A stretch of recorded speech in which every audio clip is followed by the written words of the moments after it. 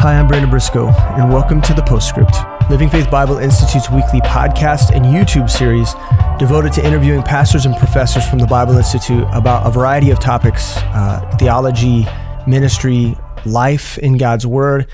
But we've been in the middle of an interview series with my dear friend, James Fyffe, about missions. And recently, him and his family came home from the mission field in Pakistan. They had been there for about 5 years. And we're just picking his brain. Now, in today's episode, we're going to be talking about what it looks like to minister to Muslims, specifically strategies that you might have, how to be prayed up and prepared in your heart and in your mind to have these types of conversations. But most importantly, how to approach them biblically and philosophically. And so with that, I want to say hello, James. It's good to see you again. Hi, thanks. It's good to be here again. It's been a long time. Yeah, right. But let's jump right into it because we got a lot to cover. Okay. And I think you have a lot to say that we could learn from. And so the very first thing I want to ask is, what are some of the misnomers that Christians who want to minister to Muslims, or maybe just Christians in general, might have about Islamic culture or peoples? Yeah. So the big one is what we talked about in the last episode about the personal relationships, is that they're actually very easy to get along with. And generally I'm speaking about Pakistanis, but you can probably extend that out to Muslim cultures across the board because they love relationship. They love interaction. They love family. The East in general, the eastern half of our world is more committed to family dynamics and closer family ties anyway. So that's a part of their life. So that makes relationships easier. There's probably an idea that Muslim ministry is fruitless. It's not necessarily. There's probably an idea that maybe that nobody is responding. It is a very hard work. That's a true statement. But you do see a lot of response to the gospel as well. Another misnomer is probably the idea that it's maybe difficult to minister to Muslims. And it's not difficult to minister to Muslims at all. Seeing fruit can be difficult. But having a religious conversation, having a meaningful conversation with a Muslim is actually very easy, because from the womb, they have been extremely religious people.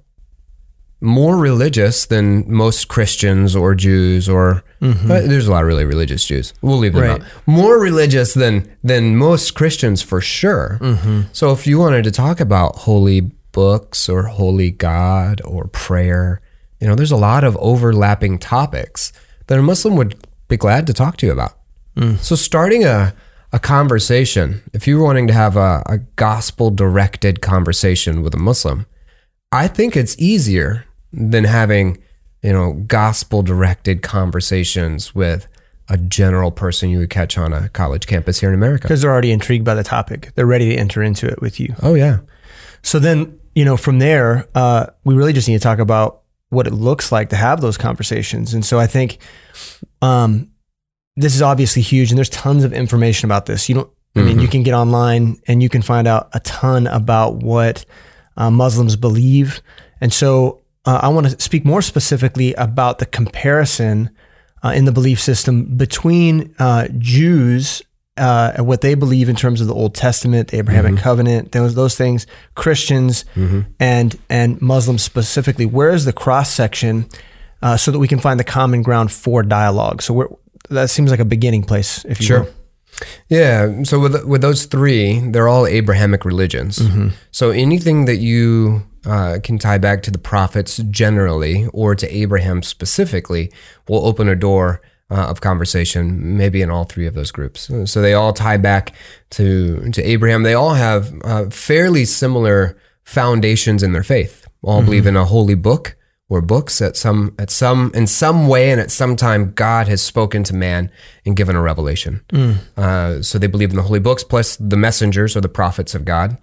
Prayer typically, is very ritualistic, but prayer generally is a very easy shared place of departure. Some of the key beliefs in all three of those religions in terms of a spirit world, angels, demons, in terms of Jesus Christ as even you'll probably want to come back to this, but even Jesus Christ as Messiah can be shared at least between Christians and Muslims, which is an interesting thought. Judgment, the return of Jesus Christ, those things, generally speaking, are some of the key kind of overlaps. When you look at Islam, there's 5 pillars. Okay. In Islam, if we jump in a little bit into some of the basics. One is the 5 times a day prayer. So prayer, of course, is a part of all 3 of those religions. There's Ramadan fasting. So fasting also is a big overlap. We all believe in fasting. There's what they call zakat, which is giving, alms deeds or giving. So a tithe or some sort of giving is a foundation in Islam.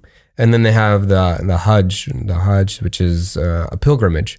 So they have to go to Mecca at some point in their life. Yeah. So along with that, not just the travel, the idea of holy ground or holy sites, holy places. And then the last one is in Islam is called the Shahada. It's the declaration that there is no God but Allah, and Muhammad is his prophet or his messenger. And so the first half of that statement, Jews, Christians, Muslim would all agree on, that there is one almighty God, that there is one supreme being, and he is God. But then that's that back half of that statement where, of course, the Jews and the Christians would peel away from Islam, that Muhammad is his prophet. So now you've given us the 5 pillars. Yeah. You've given us kind of the point of divergence from the Muslims. Yeah, we also fast. Okay, we also pray. All right. But there are clear differences, and the primary, division has everything to do with how we perceive Muhammad and how they perceive Jesus. So maybe you can go into the details of that a little bit, because that's hard territory to navigate for the average person who hasn't had much exposure to these types of conversations. Yeah, that is very difficult territory to navigate. And honestly, in Islam, Muhammad becomes the highest figure. He becomes the ultimate authority, actually. You could say that to a Muslim and they would deny it. And there's even Quranic verses that would deny it, talking about the authority of Allah and how he is, of course, God and the deliverer. But when you look at the history and the way that it happened, Muhammad has this vision or receives this word from Allah in a cave by himself, and there is no other person on the planet at that time or ever that can confirm and could testify to what he was receiving. And that's the same thing. This was an ongoing, a progressive revelation over the course of about 23 years. And so what that produces is Muhammad comes out by himself and he says, this is what Allah has told me. And some people will go, oh, okay, so that's from Allah. But the reality, the practical side of that, is that makes Muhammad the ultimate authority in Islam. Right, because there's no accountability in terms of what he shared. It's not much different than, say, Joseph Smith or anyone who declares themselves to be the final authority on any theological topic. Right. Yeah. So we're not talking about Mormonism, but there's a lot of overlap there with Joseph Smith and with creating a new revelation and a new book. So Muhammad becomes the authority.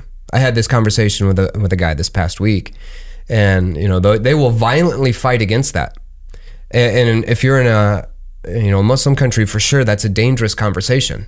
In my first year there in Pakistan, I was having a conversation with a friend, and we were talking about Jesus, and we were talking about prophets, and we were talking about all kinds of stuff. And I asked a question that had something to do with Muhammad, maybe along those lines, insinuating that maybe he was wrong, or insinuating that the Quran had errors or something to that.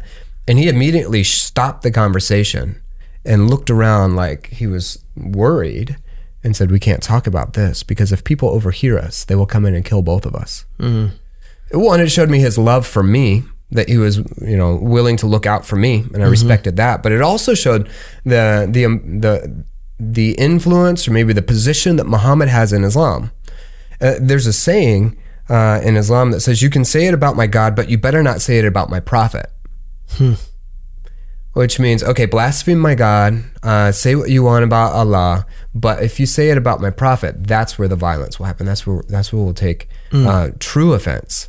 So even in some of the, just the sayings and the things they recite, it's very clear that Muhammad becomes God in Islam. So then with that in mind, if the territory is that difficult, what are some other no-nos? In conversation, are there other things that you should avoid in conversation? I want to come back to the perspective on Christ. I want to address that. We'll come back to that. But, sure.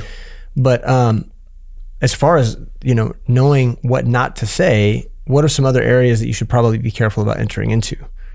Yeah, I would try to not offend, of course. The goal is to not offend the person that you're trying to minister to, right? Yeah. At some level. Right. So, when we talk about principles of ministering with Muslims, there's principles that build on friendship, and that's important. But the backside, the downside of that would be that we become so focused on friendship that we never get around to truth. Okay. And truth will offend. Right. Right. Of course. When we start talking about some of the truths that we disagree on, it's going to offend a Muslim. And so at some point in the conversation, you have to offend, or else you're not right. You're not obedient to what God called you to do. It should be on the terms of God's word, and not because of some cultural insensitivity or ignorant. We want to be careful that it's not our words or our opinions that offend. Yeah. But it's God's word. Yeah, absolutely. So, a very wise position is just to leave Muhammad out of the equation altogether. There is so much that we can talk about without ever getting onto the topic of Muhammad, because that will incite very deep feelings, very deep emotions, and even violence. So, that you asked about things I learned the hard way, and that's one of those things, is that you really don't need to. I generally stay away from Muhammad completely. I think that's wise, because it's going to result in a fight, especially early on in a relationship. Especially early on, you have to get way down the road before before you're willing. Before they're able to hear that kind of a conversation. Right. So then, secondary to that would be an outright attack on Allah. He's because he's secondary to Muhammad. So anything that is an outright attack will probably result in an attack back. So one of the kind of general guidelines is start with the similarities, and let's talk through that, and then let the gospel, let the most important message, let that be the offense.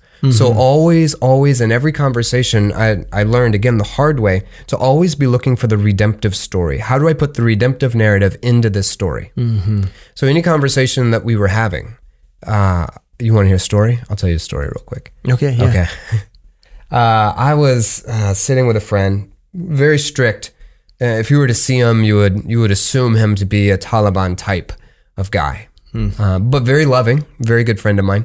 But we were off the road. You went down kind of into this underground it was just an alley that dead ended underground, and we were sitting down there because there was a shop down there that he owned, and we were talking, and 3 of his friends had come around, and so it's me, and I'm sitting in a chair back against the wall, 3 or 4 guys, and we're having tea, and we're having a good conversation and a good time. I'm praying the whole time, God, give me an opportunity to have a really good conversation.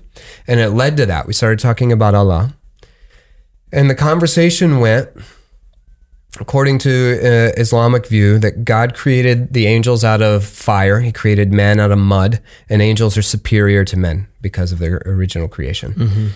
And then what God did is that he told Lucifer to bow down and worship Adam. And Lucifer refused, and that's the fall of Lucifer. So that's the story around that. Is this a Quranic story, or is this myth? No, this is built into their belief. So you have, side note on that, you have the Quran and you also have hadiths, which build the foundation for Islam. Right. So the Quran is said to be all just words of Allah. And then hadith is the words of Muhammad and the examples of his life as well. So it would be the equivalent of like the Talmud for the Jewish faith. Okay. Yep. Another similarity. Yeah. So when they told me that story and I'd never heard it, and I said, but Allah is almighty, right? Yeah, absolutely. Allah has commanded to worship no other gods, right? Yeah, absolutely. Allah has commanded no idol worship. Yeah, absolutely. Nothing else in creation is worthy of worship, right? Oh yeah, absolutely. So we agreed all the way up to there. Mm-hmm. And I'm building this case and I'm setting this trap, and I said, so then you're telling me that Allah broke his own commandments by commanding Lucifer to worship Adam. Mm-hmm. Allah is commanding false worship. Allah is commanding idolatry. That didn't go well. What was their response? So the response was went from we're sitting around having tea and we're friends to being very, agitated and even aggressive. Mm-hmm. And what I realized as we're working through this, because in my mind, I've just built the perfect logical case. Mm-hmm. Allah is inconsistent with himself. He can't be God if he breaks his own laws. Mm-hmm. He can't command one person to worship a created being, and in another breath say, don't worship any creation. Right. And in my mind, we were getting ready for an altar call. In my mind, they were realizing that Allah is not a consistent God, and they would be immediately ready to abandon their belief in Allah, and they would immediately look for a consistent and holy God. That's how I thought it was going, because that's how dumb I was. You said no. I did, yeah. And so they're getting worked up. And then next thing I realize is I'm thinking, I'm underground, surrounded by 3-4 men with my back against the wall. I have to go up these stairs to get out into daylight. There's a good chance I might never come out of this hole. Is where it ended up leading, where I was thinking, God, this isn't a good position for me to be in. And the whole problem was is that I had made an attack on Allah. Logically, foolproof. Right. How do you work out of that? That's part of the problem. We'll talk about the cultural side of that here in a few minutes. Yeah. So what should have happened there instead? What should have happened is there should have been a focus on the redemptive story that is even there.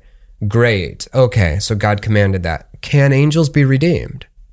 That's the right follow-up. Mm-hmm. Because even they would say, no, angels can't be redeemed. But Adam can be redeemed, because Adam also sinned, right? Yeah. So now we're down a track that we both agree on. Yeah. And the difference there, and if we're going to go to war, is going to be over redemption instead of over their God being a false God, because I just logically laid it out for them. Yeah. So then that leads us to the idea of Christ, because obviously the redemptive story culminates with the death, burial, resurrection of Jesus Christ. Can you just give us a brief perspective from Islam on Jesus, the character prophet Jesus in their mind? Sure. So he is a prophet. Most Muslims will say that they worship and love Jesus more than Christians do. So buried into the whole Jesus discussion is the underlying discussion that the Bible has been corrupted, that the Word of God has not been preserved. And so what we know about Jesus generally would be from an Islamic perception is the corruptions of Paul.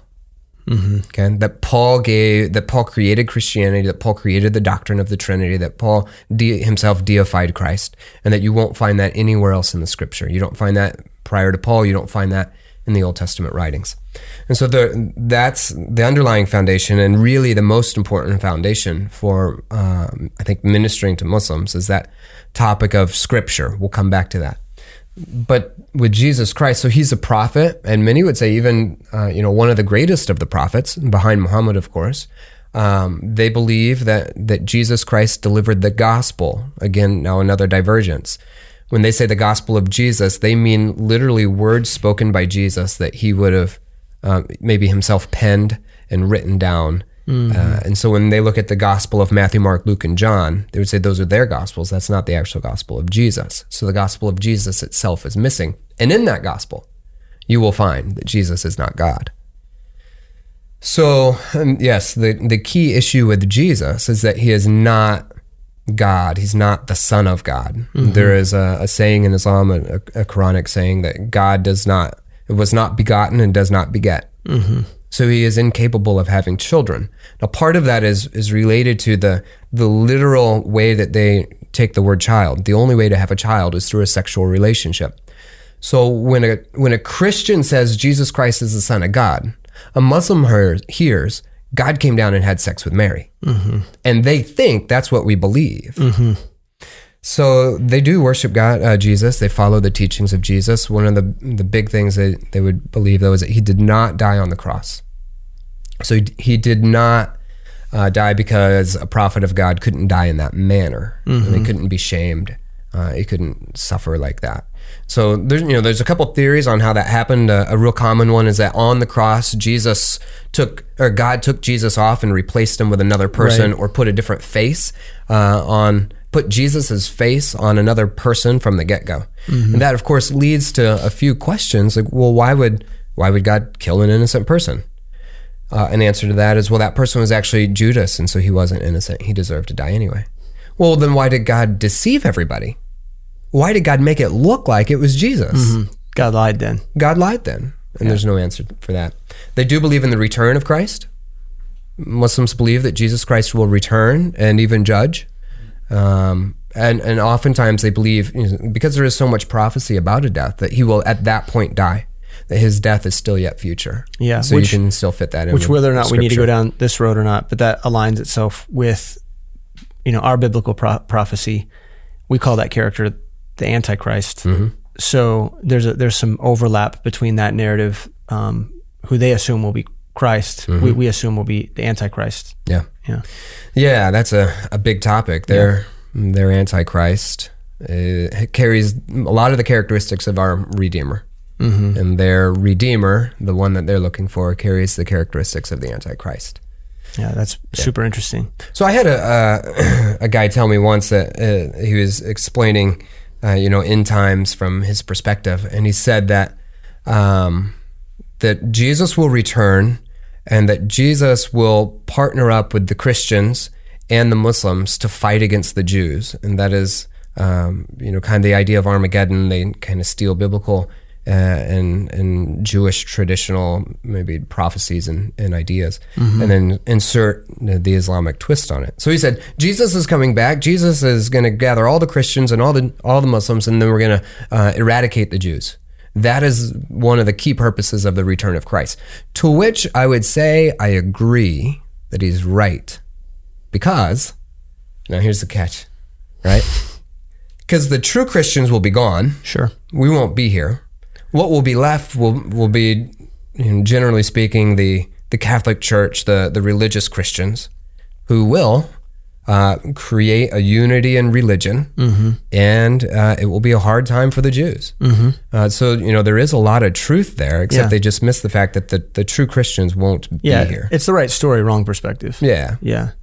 So then, with all these things that they believe about Christ, how do you refute that? How do you go about refuting that? How do you prove? Maybe it's a prophetic approach.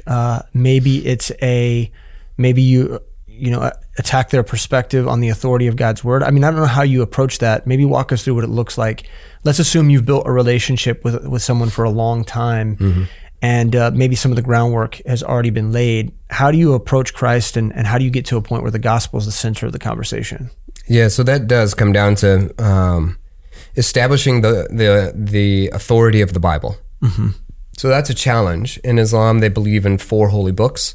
So you have the Torah, or the Torah, which was given to Moses. You have the Zabur, or the Psalms that were given to David. Mm-hmm. And then you have the Injil, which is the gospel of Jesus, like we talked about. And then you have the Quran, which was given to Muhammad. So those messengers, and generally speaking, those messengers and their book, they would believe were given, and of course were perfect, and are the words of God. And then the problem is that they believe that those first 3 books were all entrusted to man to keep, and then subsequently corrupted by man. Ultimately, Muhammad comes as the last prophet with the last revelation, and then God changes his strategy and says, I myself will preserve this book. Mm-hmm. So that's the foundation. That's where the root of all this comes. So everything that is related to the Bible starts from a position, a viewpoint of corruption for them. So it's hard to have those conversations and build, a true, doctrinal perspective without first starting with the Scripture. So that's where you have to start with Jesus Christ. So you have to have this conversation. You have to say, you really believe that man is capable of changing God's word? You're putting man as a higher power than God? God isn't capable of protecting and preserving his own word? Right. Well, no, he allowed man to be responsible for it. Well, how do you know that then the Quran too won't eventually be corrupted? Well, because it says in the Quran that Allah himself will preserve this word. Okay, what if I show you in the other books? What if I show you from the Psalms where God says he's going to preserve his word? Now, they've probably never been exposed to that idea. That's been a topic of avoidance. Oh, absolutely. Yeah. So the authority of the Quran is what the Quran says about itself, that God is going to preserve the Quran. Okay, well, let me take you into the Psalms and let me show you where God says he's going to preserve that too. So then you have, everything up until that point, you've got Moses and David being assured of those words being preserved.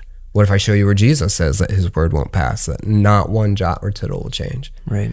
So that's how you have to work your way into that conversation, because if you can get them to recognize that the Scripture, that God himself already said that he would preserve the Scripture, just like the Quran says about its own preservation, then you have a great dilemma. Because if God did say it and he didn't do it, then you have that dilemma. Right. And of course, those things are not things that they are educated on. And so you have to start there and you have to work into that conversation that God said he would preserve his word. So then there's the big conversation that follows always is, well, why are there 1,000 different Bible versions? It's obvious that the Bible's corrupted. Good job, Christians. Good job, Christian. So how do you navigate that? I agree. The Bible is corrupted. Right. The Bible has been corrupted.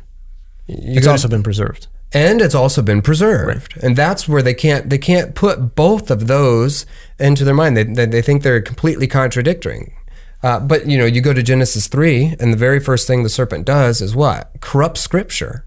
The little bit of Scripture that was there, it was changed, right? He manipulated the Word of God. It was corrupted.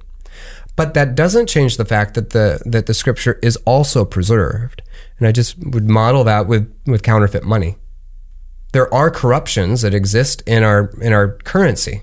Right. You can have a fake $100 bill, but that doesn't mean that all money is therefore corrupted. Sure. And so there is preserved word as well. That's great. Yeah. So then they hear that argument. Let's say that they conclude, okay, God had to have preserved his word. I get that. I hear that. What other theological hurdles? I know that they're opposed to the idea of Trinitarianism. How do you get to Christ? How do you get them to a place where they believe that Jesus Christ is the Son of God? Getting from the place of, okay, the Bible's absolute truth, but does it actually teach what you're suggesting it does? Sure. Yeah.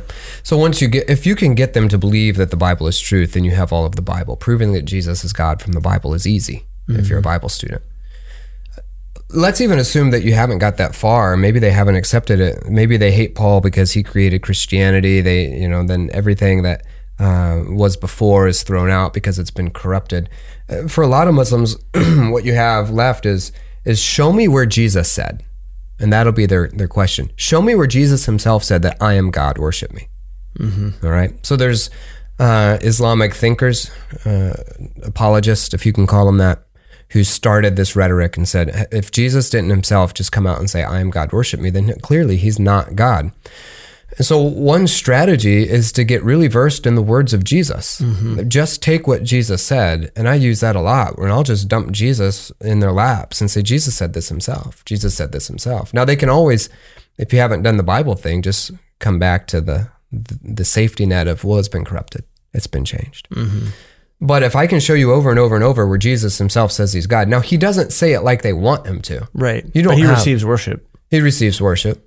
You don't have any single scripture where Jesus just goes, I'm God, worship me, guys. Right. Hey. But I'm glad, and I would be really disappointed if Jesus' voice sounded like that, by the way. That imitation of Jesus was awful. I really hope he doesn't sound like that when I get to heaven. But anyway, continue. I hope so too. But Jesus says a lot of really hard things. Before Abraham was, I am. Mm-hmm.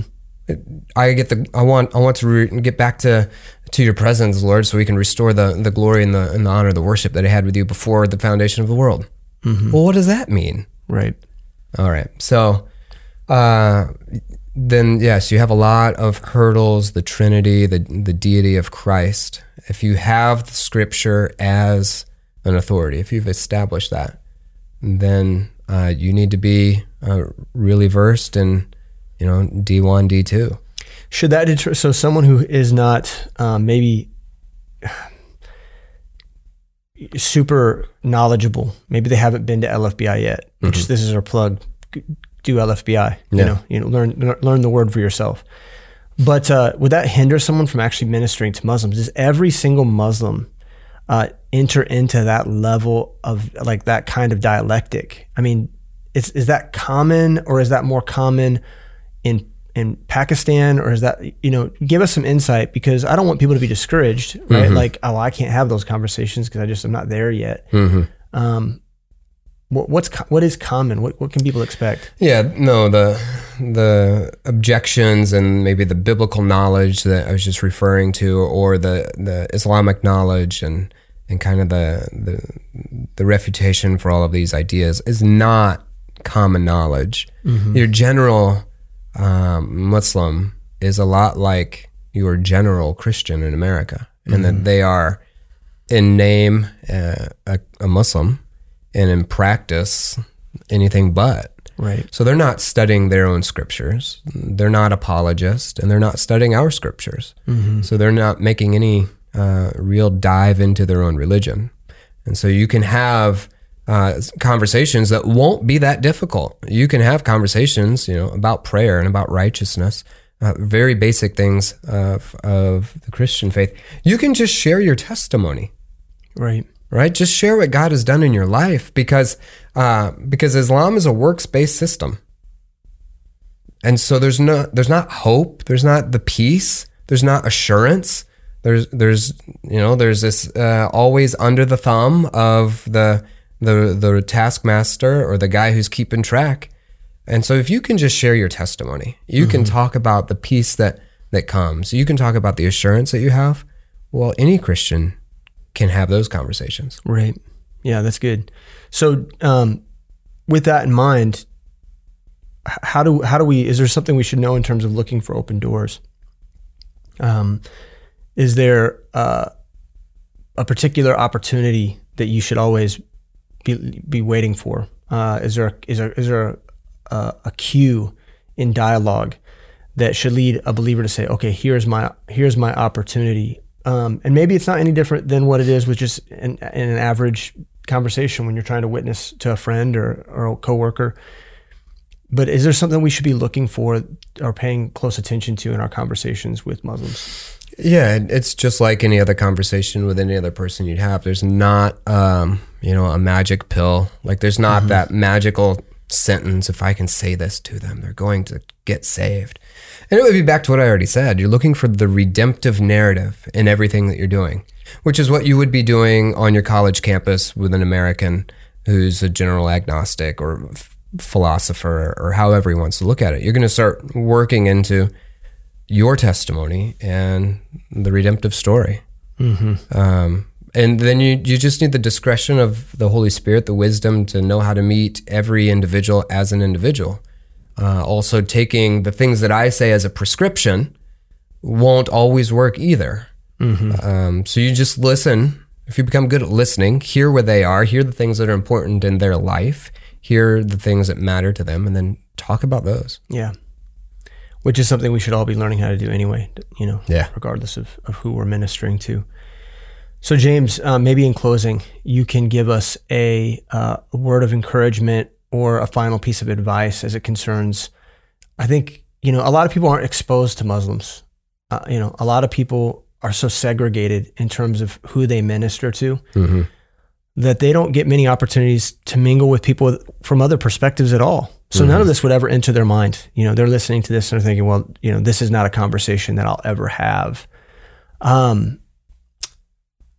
Man, first of all, I hope that people are getting outside of their cultural comforts and going and ministering to people that are different from them. And so that's maybe part of our admonition. But would you leave us with a parting word that would encourage people to go and to reach out to the people in their community, maybe across town or on their college campuses, that are Muslims, that maybe look, act, and think differently than them? Can you encourage us in that way? Yeah. We should, as believers in Christ, be looking to minister to all people. And if we're doing it right from the very beginning as a church, we're training people, again, towards that end result of missions, which is international, which is multicultural, which is all around the world. So we should be stretching ourselves to learn other cultures, to interact with other peoples. Basic principles, if you do come across a Muslim, where do we start? I would say start with common ground, start with, safe and easy ground. Talk about prayer, talk about prophets, talk about the things that you know they want to talk about. Talk about the holy books. Build a relationship. It's most important that you have a friendship there. Because I'm sure this has come up in other conversations about evangelism. Most of the time, people aren't saying, "What must I do to be saved?" Most of the time, people require relationship, and the goal of a first meeting for me is always to get a second meeting. And so you want to continue to build a relationship. Let's continue this at the coffee shop. Let's go on. So start on common ground.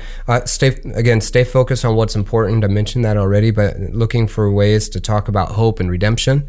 Bring that into the conversation. Do it easily. Emphasize God's power to preserve His word. Is, of course, very practical. Truth has to be heard. We talked about that too. And ultimately, it will be hard. But if you never expose somebody to the truth, whether they're Muslim or atheist or just a philosophy student, whatever it is, if you don't expose them to truth, they won't hear truth. Yeah, they have to come to a crossroads. Yeah. Lots of prayer, lots and lots and lots of prayer. All ministry is powered by prayer. Muslim ministry is slow and hard work. Somebody once said, it's not hard to lead a Muslim to Christ. They just have to hear the gospel 200 times. So that you go into it with that mindset. You need a lot of conversations to get to a gospel conversation. And then you need 200 of those. And all of those need to be backed by prayer. So that means lots of patience and lots of time as well. Well, James, that's really helpful. And I know this episode doesn't do this topic justice for sure, but I think you did a great job summarizing some of the major issues that people might run into, but also what the approach should be. And I'm really thankful for that. It's good to hang out with you, man. I appreciate your time. Thanks. And so thank you. And thank you as well for joining us this week for the Postscript. I hope that there were things that you learned from this episode, that it was encouraging to you and strengthening to your faith, and maybe even encourages you to go out and minister to people that aren't like you. We live in a world right now where there's a lot of division, even just here in America, among people who call themselves American, and so you can oppose that, you can fight against that, even in your community and even from your church, by going out and ministering to people that look different than you, that act different from you, and showing them Christ's love. And so this is a great example on how to do that, particularly with Muslims. So hopefully you're encouraged and strengthened, and we ask that you join us again next week for another episode of the Postscript. If you've got questions about the Postscript or Living Faith Bible Institute, you can visit lfbi.org. God bless.